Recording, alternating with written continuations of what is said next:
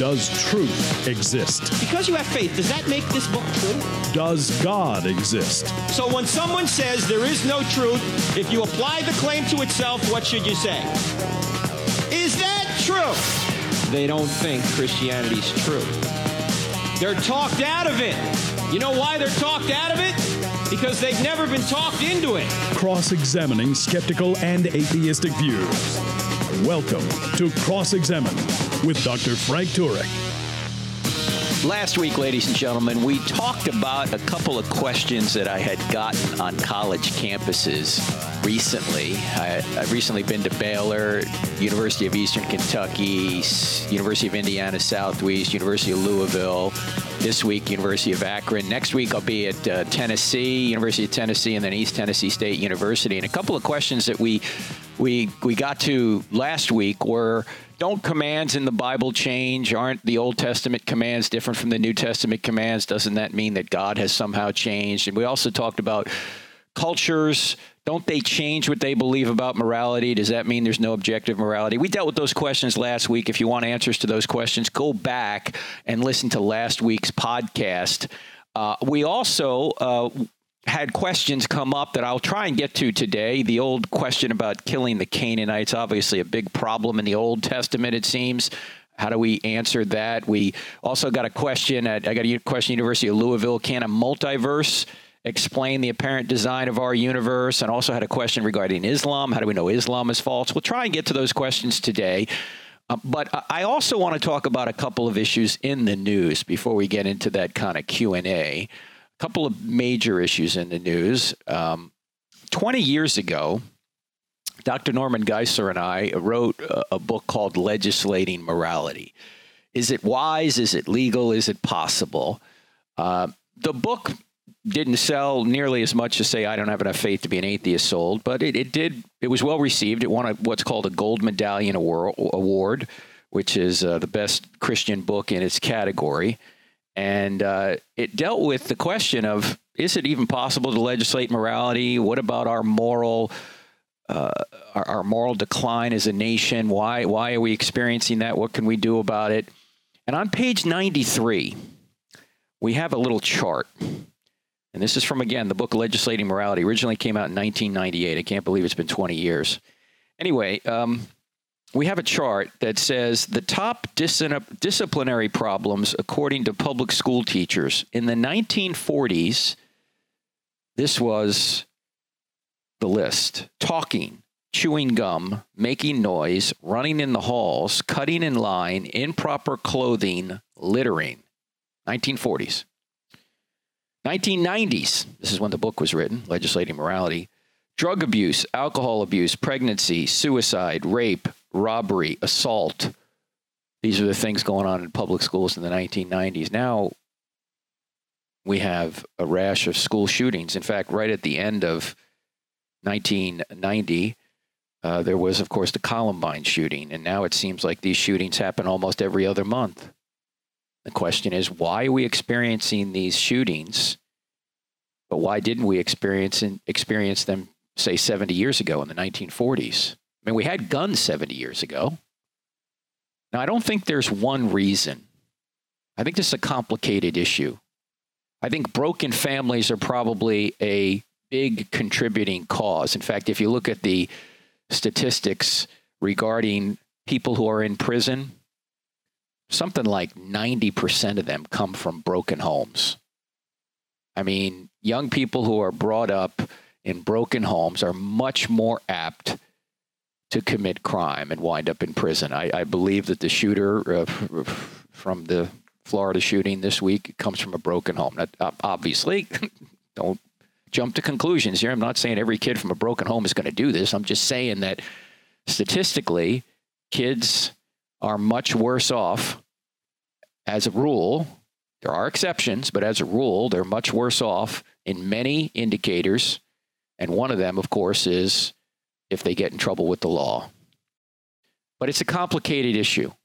I will say this: common sense should tell us that if we tell our kids there is no God, which we essentially do in our public school system, if we tell them there is no purpose to life, if we tell them that they ought to follow their feelings, then I think that such nihilism is going to contribute to extremely negative behavior. Again, it's a complicated issue. It's not just one thing that's responsible, but it seems to make sense that if you teach kids there's no purpose to life and they get to make up their own purpose, then you're going to have trouble.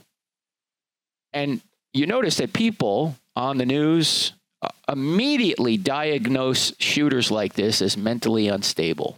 They immediately say, well, they're mentally ill.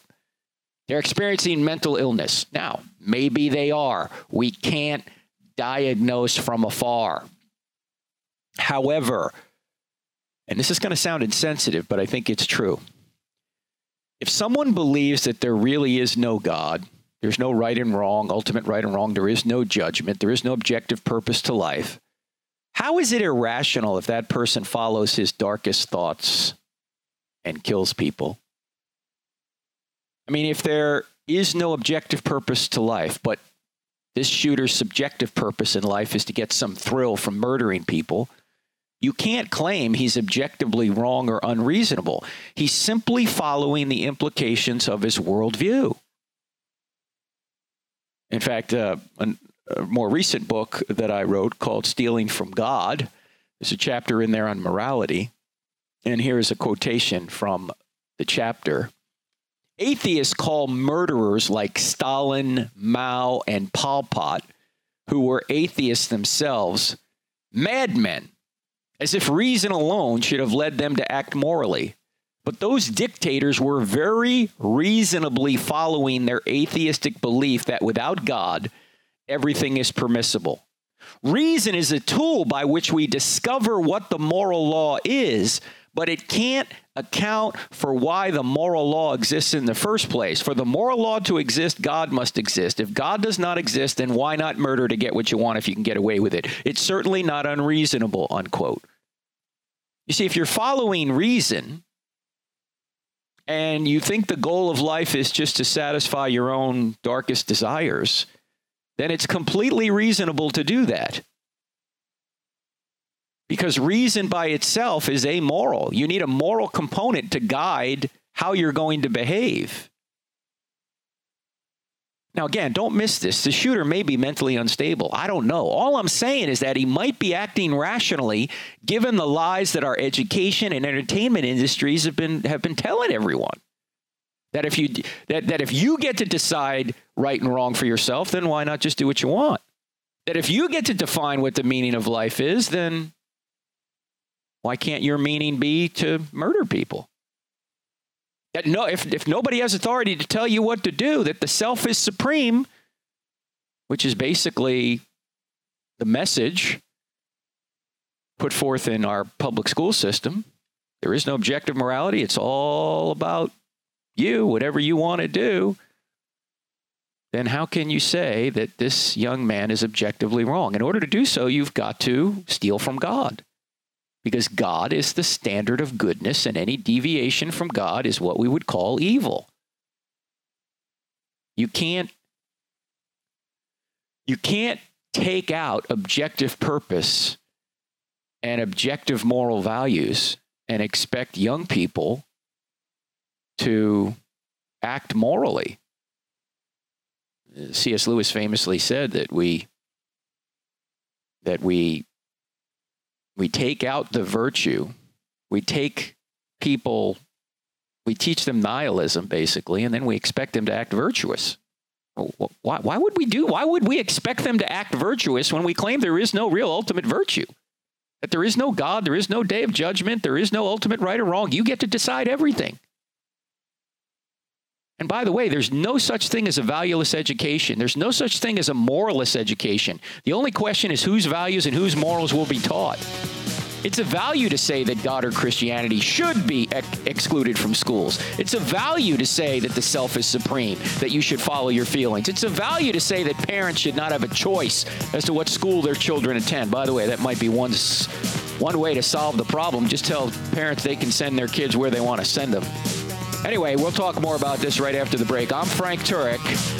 Don't go away. if you find value in the content of this podcast, don't forget to follow us on Facebook, Twitter, and Instagram, where you can find more. Just type Cross-Examine or Frank Turek on the search bar. Also, visit our website where we add new videos, articles, and free resources daily.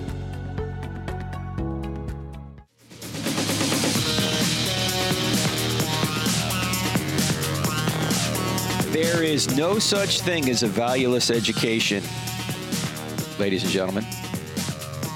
You're listening to Cross-Examine with Frank Turek on the American Family Radio Network. Our website, crossexamined.org. That's cross-examine with a D on the end of it, .org. And don't forget to download the free Cross-Examined app. Well over 150,000 downloads now. People are finding it helpful. Has our TV show on there. This podcast is on there. Has a quick answer section on there.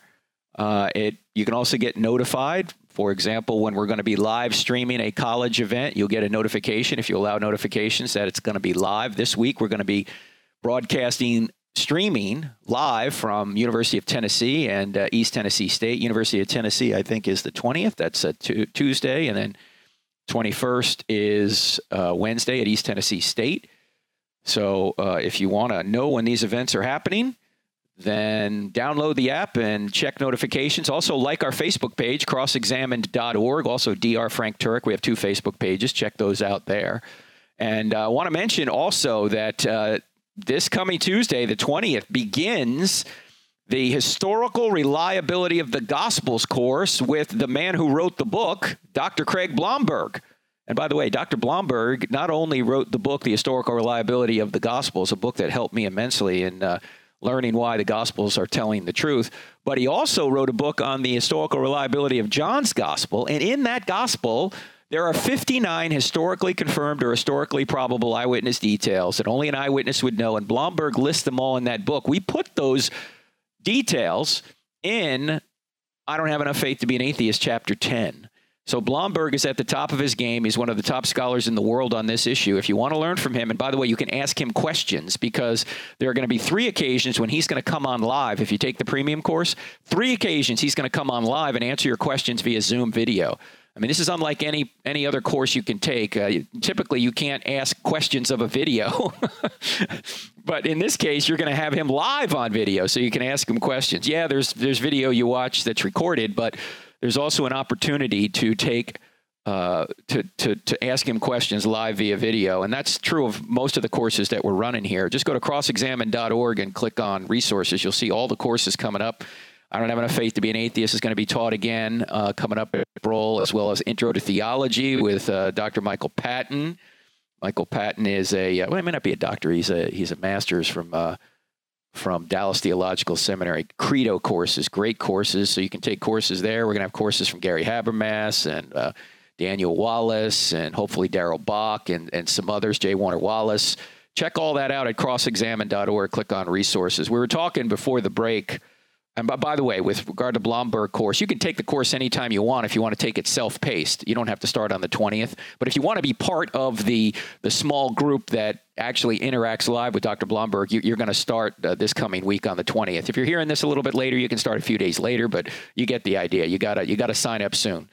And we keep the premium course small so you can actually interact and not be overwhelmed by the number of people in the class. Anyway, we were talking about these tragic school shootings and what you can do about it. It's a complicated issue. I mean, people talk about gun control and many other things. If you want more on that issue, go back to the November 11th, 2017 podcast that I did with Detective J. Warner Wallace on this, because we talked about school shootings and gun violence and all that on that podcast. I'm not going to revisit all that here now, but you can go there and check all that out.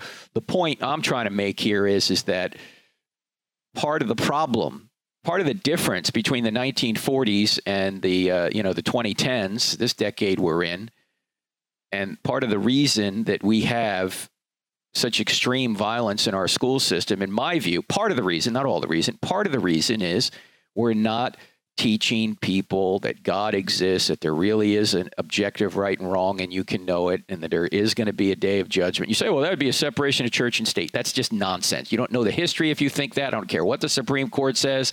I mean, for nearly 200 years, we had the Bible in schools. Did the founders who wrote the Constitution and wrote the First Amendment not understand what it meant? No, of course they understood what it meant. Yeah, I mean, you could just teach the Bible as history if you want, or you could just point out that this is an important element of our country. It's an important element of reality. The fact that there is a God, that our country was founded on a creator.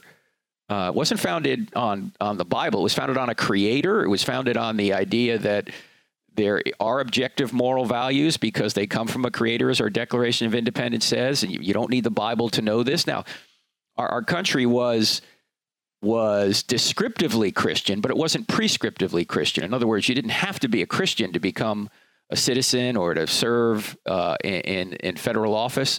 Interestingly enough, by the way, if you look at some of the constitutions of our early states, they required in the Constitution that you were a Christian to serve in state government. They didn't in federal government, but in state government.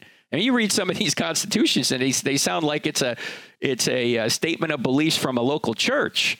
Some of these constitutions, but that's beside the point.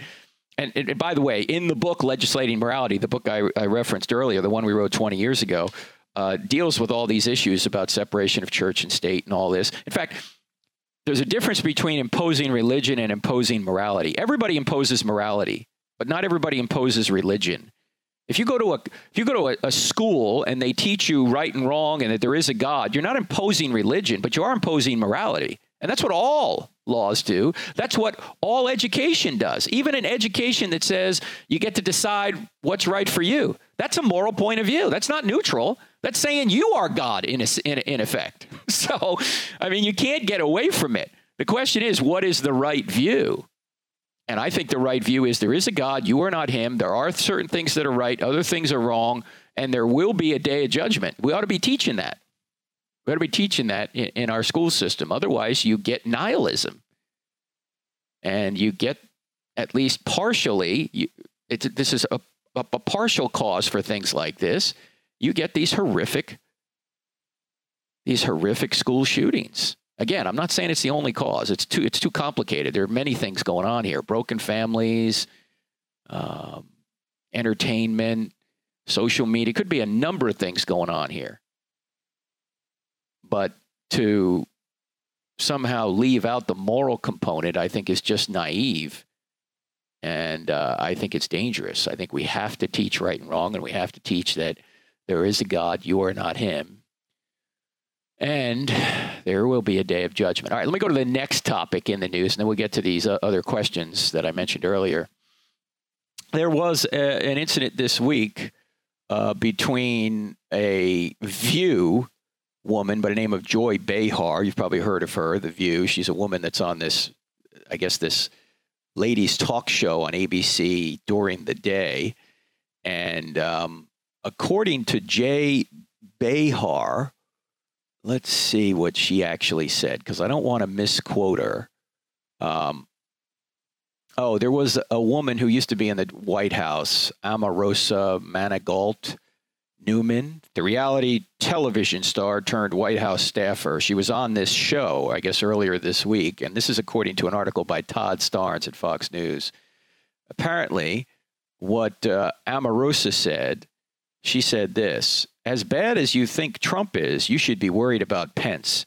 Everyone that is wishing for impeachment might want to reconsider their life, she said during a clip from Celebrity Big Brother. Oh, this is from Celebrity Big Brothers. Maybe she wasn't on The View. And Omarosa said, I am a Christian. I love Jesus. But he thinks Jesus tells him to say things. Well, according to Starnes, that bit of news was more than Behar and the other gals on The View could stomach. It's one thing to talk about Jesus. It's another thing when Jesus talks to you, Behar said. That's called mental illness. If I'm not correct, hearing voices.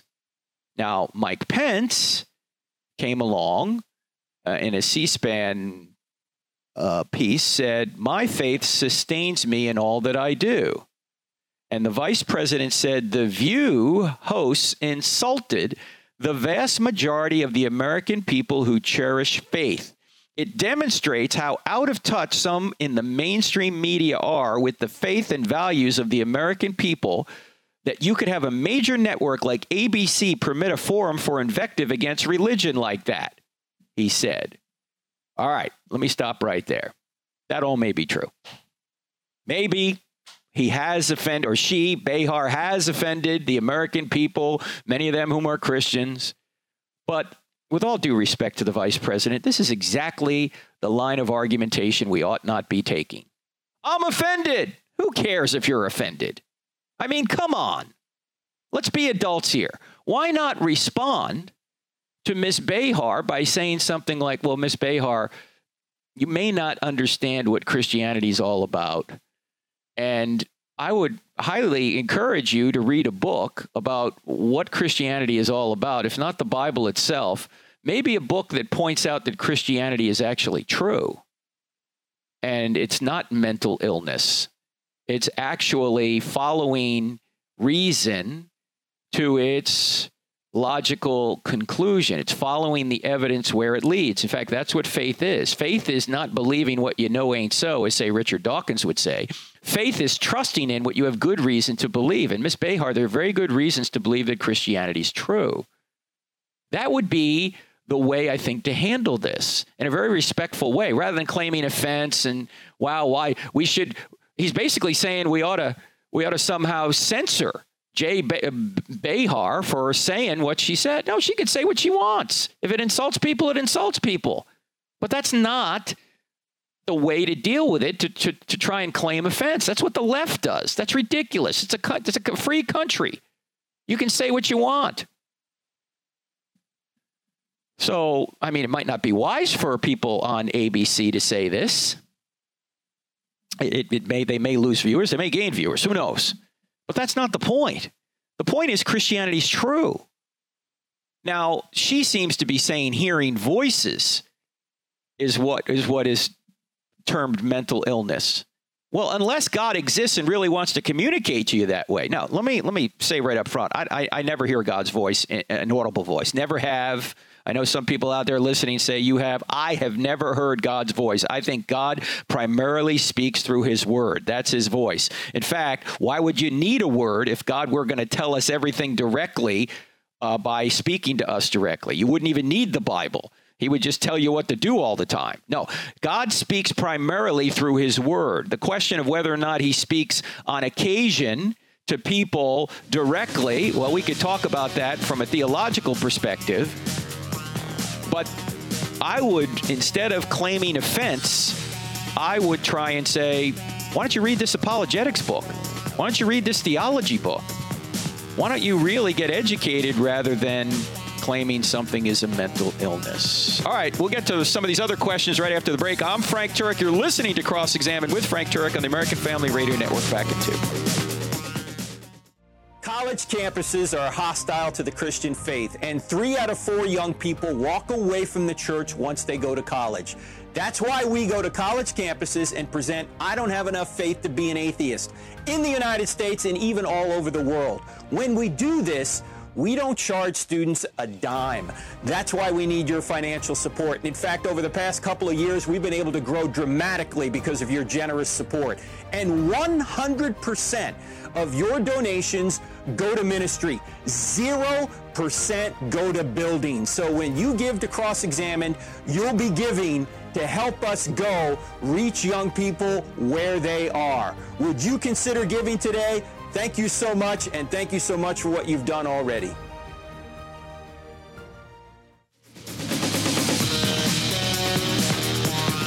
Are you offended? Are you? Well, if you are, get over it. This is America. Put on your big boy pants. Somebody says something that offends you, move on.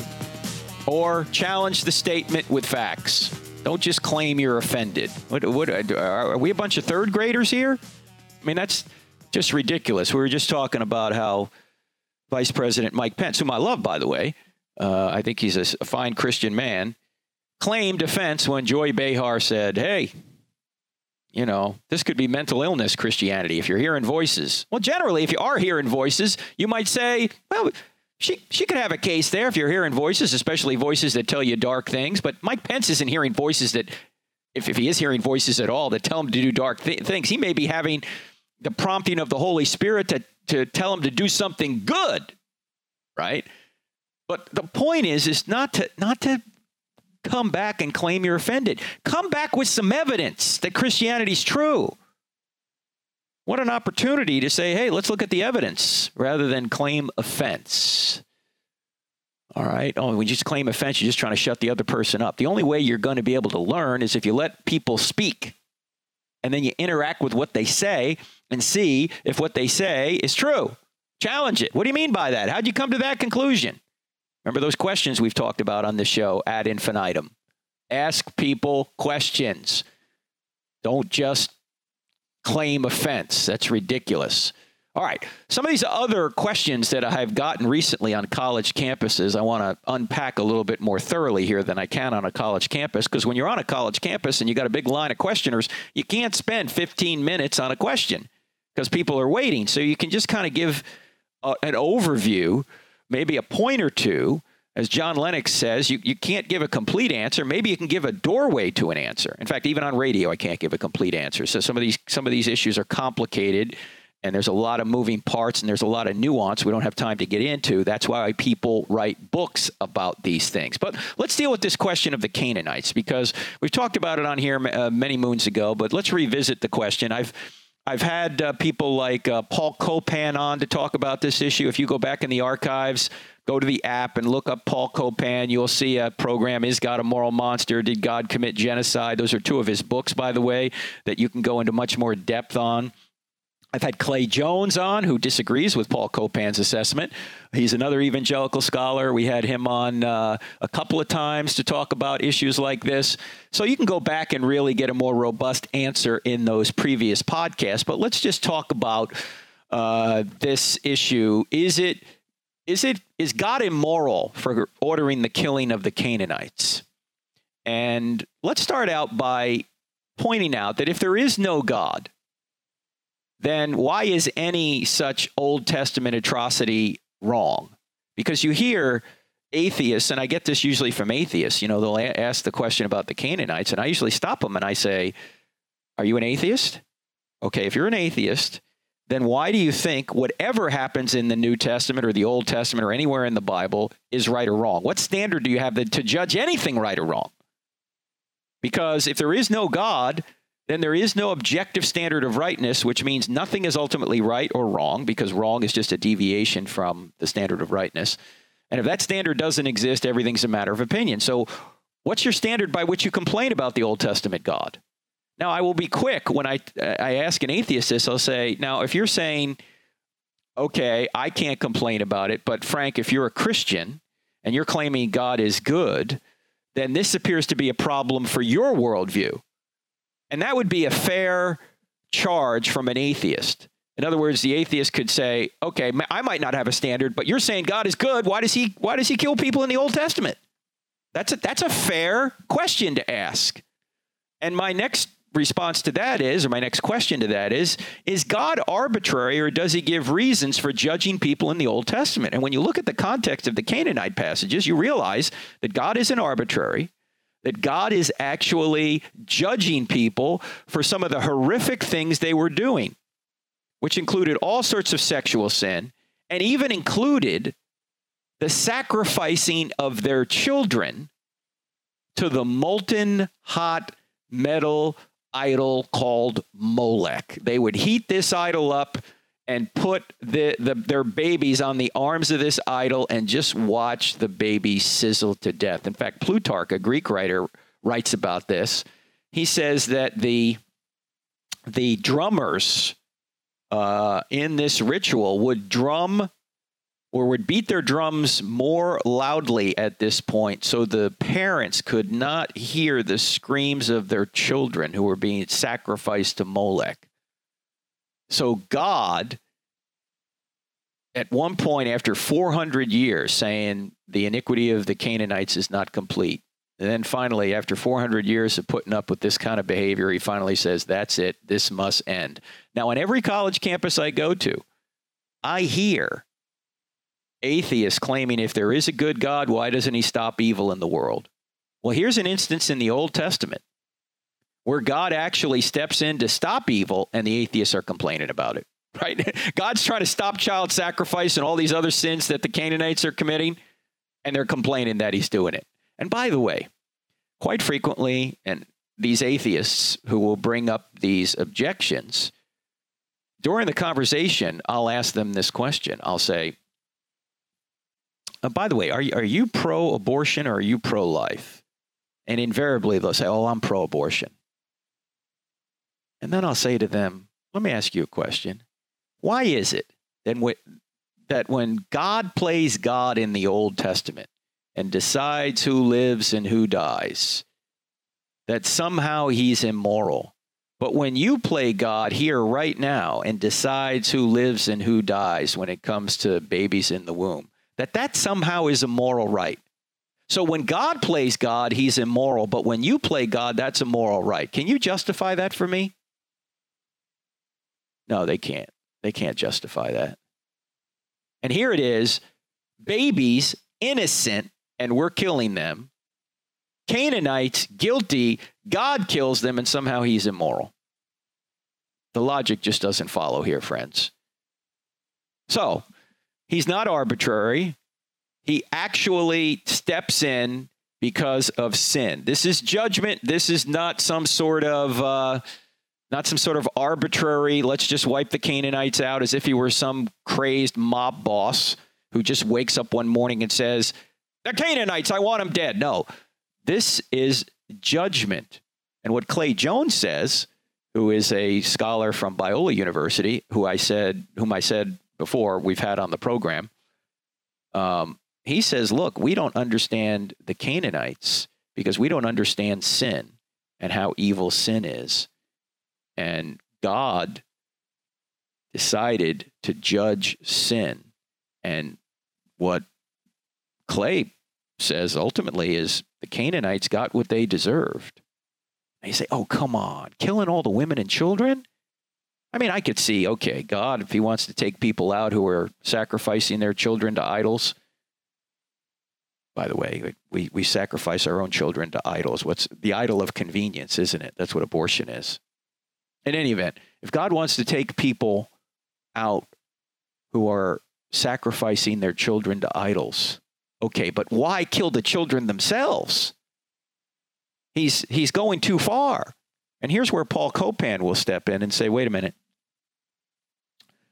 These commands to kill women, children, livestock, all this, he claims, Paul Copan does, Dr. Paul Copan says that these were exaggerated claims that was very common in ancient Near East culture. To say that we annihilate people or we will annihilate them would be equivalent to us using the same kind of language when we say we annihilated the other team. It doesn't mean we wiped them out, but we beat them. We pushed them out. And the reason Copan says this is there are examples in other ancient Near Eastern culture literature that uses this kind of hyperbole, but also because if you read, say, a passage in Deuteronomy 7 where it says, okay, wipe everybody out. And then the next verse says, and then don't intermarry with them. And you're thinking, wait a minute. If everybody's wiped out, how could you intermarry with them? They're gone.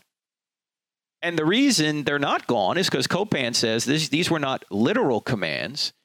These were hyperbolic commands that was very common in that day to make such hyperbolic commands. It meant to drive people out of the land so the promised people could come into the promised land to get the promised Messiah to the promised cross so his ultimate promises could be fulfilled to save humanity from themselves. But let's say Copan's wrong about that. Let's say that Clay Jones is right and these commands are they're literal commands to kill everybody, wipe everybody out. Here's my question. Is God committing murder by ending lives on earth? I mean, when somebody dies, does God murder them? No, God doesn't murder anyone. We can murder people because we're not God. I mean, when we take an innocent life, that's murder. It's not God to take an innocent life, and ultimately nobody's innocent, we understand, but it's not God. It's not murder for God. God is the creator of life, and God can resurrect life. We can't. We don't have the authority to take somebody else's life without cause. God does. Of course, God has a cause. Don't get me wrong. I'm simply saying that God can't murder. When God kills somebody, it's not murder because God is the creator of life and he can resurrect life. In fact, if Christianity's true, people never die. They just change location. In other words, they go from this location to eternity. And it's up to God when that happens. God has the right to usher people into the next life, whether they are 2 years old or 82 years old. It's up to him. He has that authority. We don't have that authority. God has that authority. So if these commands are literal, God has the authority to take anybody's life at any time. The bigger issue that I struggle with, frankly, is, and yes, my name's Frank, but honestly, let me say, is like God commands the Israelites to wipe them out. Now, that had to be difficult for the Israelites. And why? Why not just smite them like he did Sennacherib's army? You know, bring a plague in there, they all die. I don't know the answer to that. I mean, maybe there's some object lesson that Israel learns through this. Could be. I don't know. But the point here is that God has the right to take people's life at any time. The other point we need to briefly mention is that the Old Testament theocracy in which this took place was unique and temporary. It was not the ideal for all time, but the means to a promised new covenant. So these commands in the Old Testament were very, very specific for that specific time and that specific people. They don't carry over now to now. That was dealing with the Old Testament theocracy, not today. Those commands are gone. And we'll talk more about tough questions right after the break. You're listening to Cross-Examine with Frank Turek on the American Family Radio Network. Don't go away. We're back in 2. We work hard to create great content and deliver truth and valuable insights to all of our Cross-Examine podcast listeners. If you agree, take 30 seconds out of your busy schedule to leave us a 5-star rating so more people like you can find us. Just look for the Cross-Examined Official Podcast, 3 words, on iTunes, Google Play, or Stitcher. We are truly grateful for your support.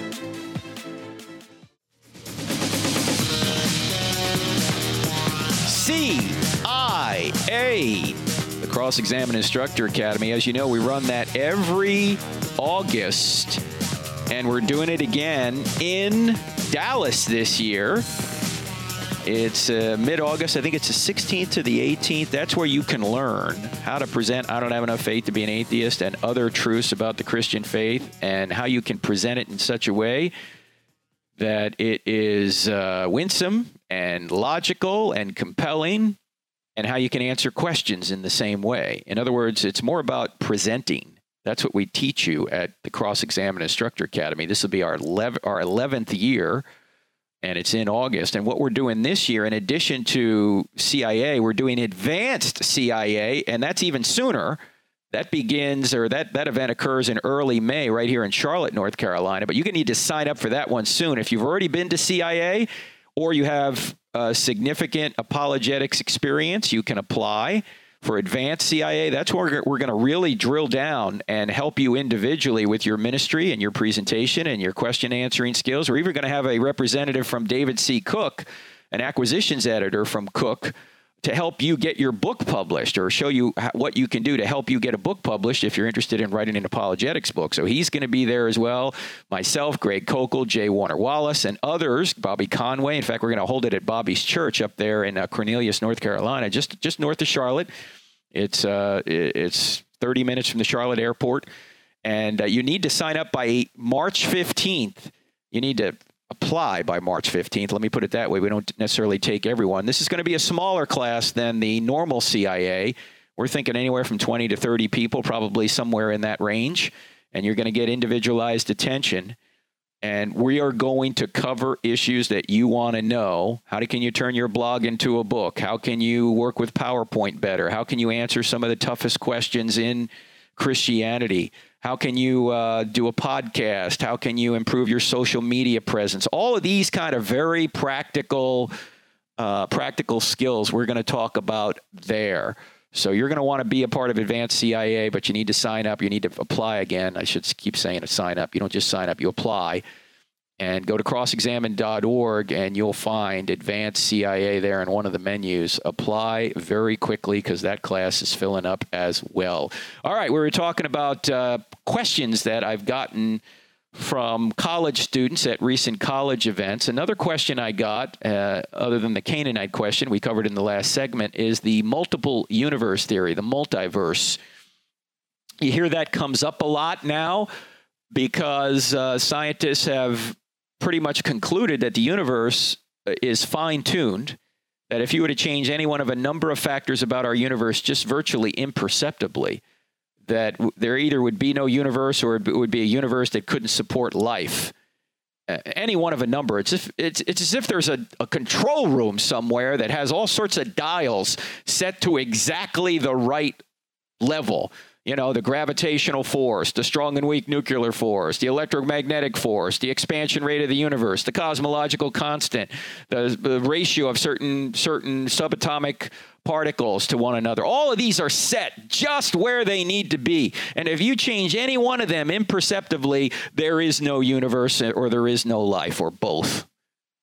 And people are going, well, atheists are saying, well, it might not be that a designer did this.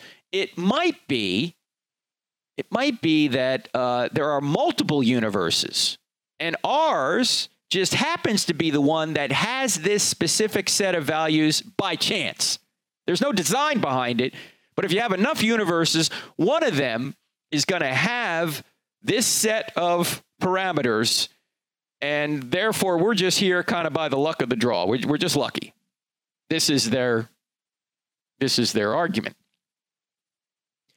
Now, even an agnostic like astronomer Paul Davies says the multiverse is a dodge.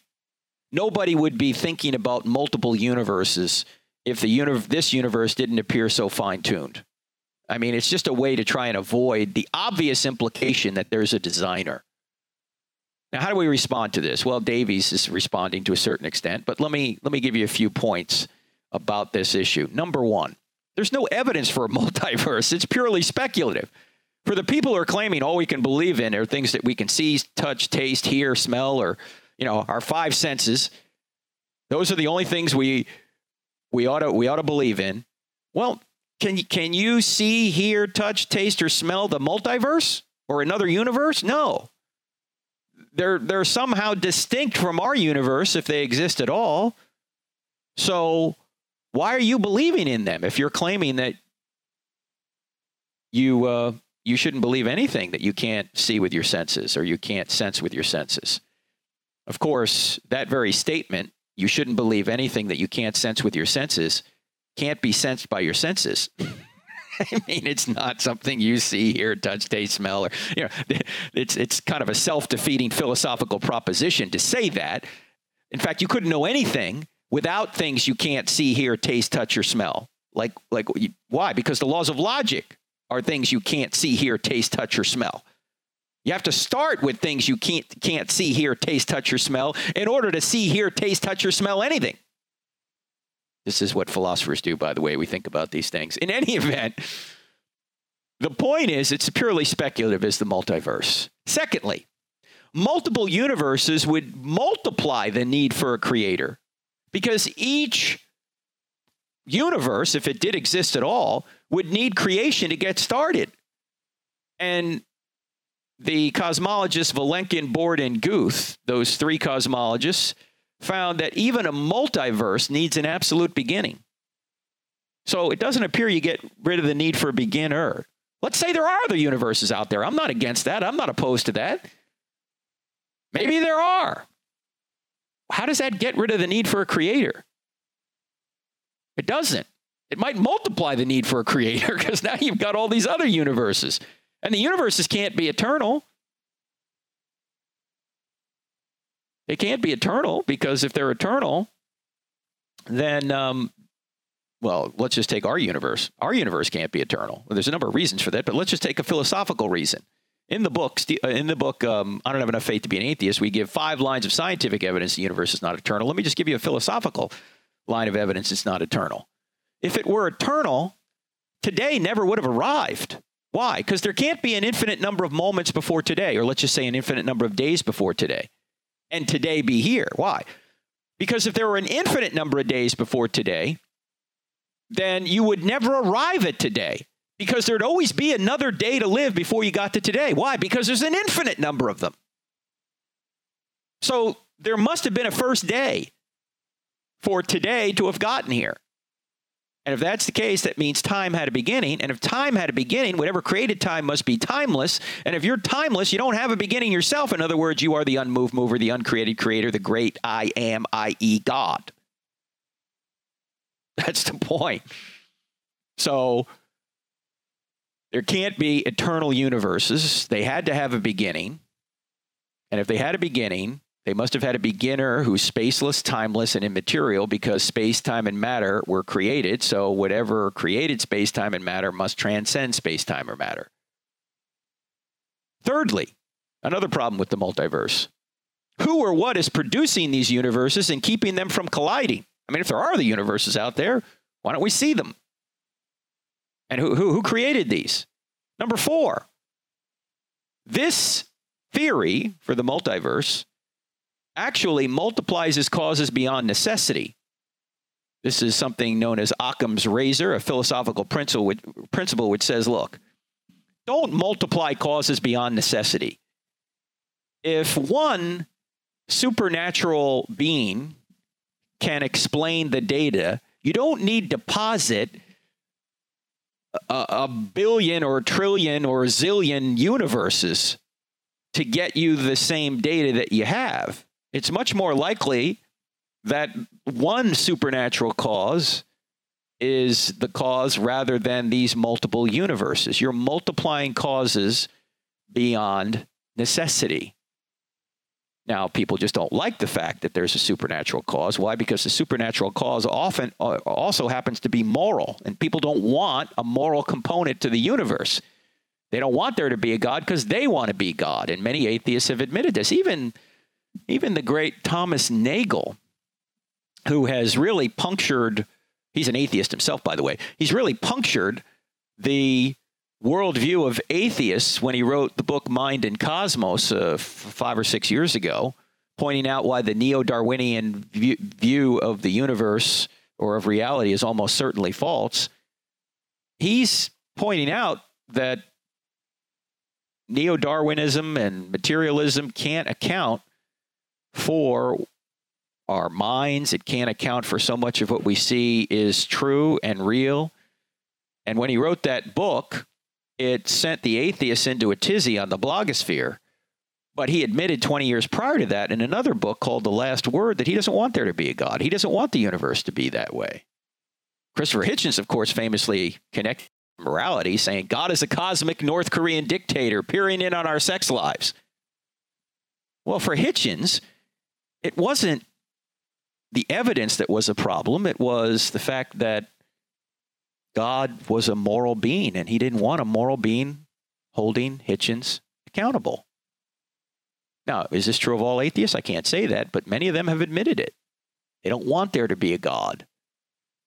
In fact, both Lawrence Krauss and Richard Dawkins, two prominent atheists, have admitted one could make a good case for a deistic version of God, meaning a creator who creates. Well, deism and theism are just a small step away. They're admitting that it looks like there could be a creator out there, but they want him to be a deist creator, not a theist creator. Why? Because a deist creator doesn't get involved in the world from a moral perspective or a miracles perspective. He doesn't bring morality with him, but a supernatural theistic God, like the God of the Bible, does bring morality. All right, there's more on this, friends, but again, we're out of time. If you want more on the multiverse, go to William Lane Craig's website, reasonablefaith.org, and look up the the cosmological argument, and I think the design argument, little videos he's done. They're really great on this. All right, friends, I'm Frank Turek. Great being with you. Don't forget the Craig Blomberg course, The Historical Reliability of the Gospels, this week. Go to crossexamine.org for more. See you next time. Thank you for listening to the Cross Examine podcast. This material is made available to you for free by the contributions of listeners like you. If you wish to support future podcasts, just go to crossexamine.org and click on the donate button, or simply use the donate feature directly on our app. Thanks.